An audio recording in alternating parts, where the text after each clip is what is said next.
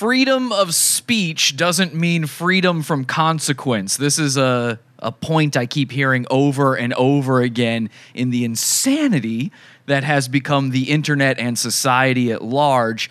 Counterpoint, yes, it does mean that. That's literally what freedom is. What do you think freedom is? If you are suffering consequences from something, you are no longer free to do it.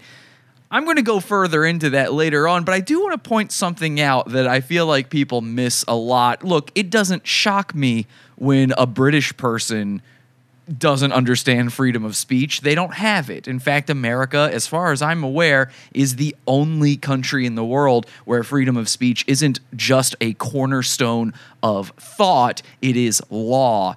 But the interesting thing about our Constitution in America here is the First Amendment, which covers freedom of speech and freedom of expression in general, also covers two other things: freedom of religion and freedom of the press. So if freedom of speech doesn't mean freedom of consequence, does freedom of the press not mean freedom from consequence?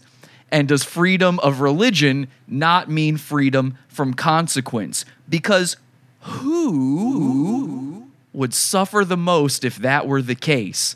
I think it might be the same people who hate your freedom of speech.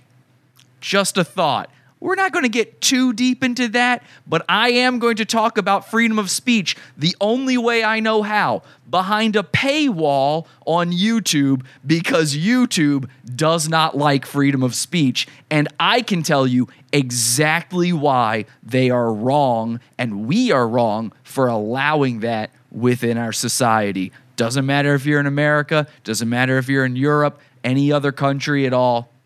That is wrong, and I know exactly why, and I'm going to tell it to you from the freest place possible, the Pizza Fund.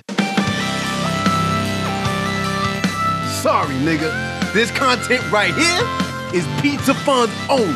Pineapple.pizza. This shit is beefer. Pineapple.pizza. We got shooters in these streets.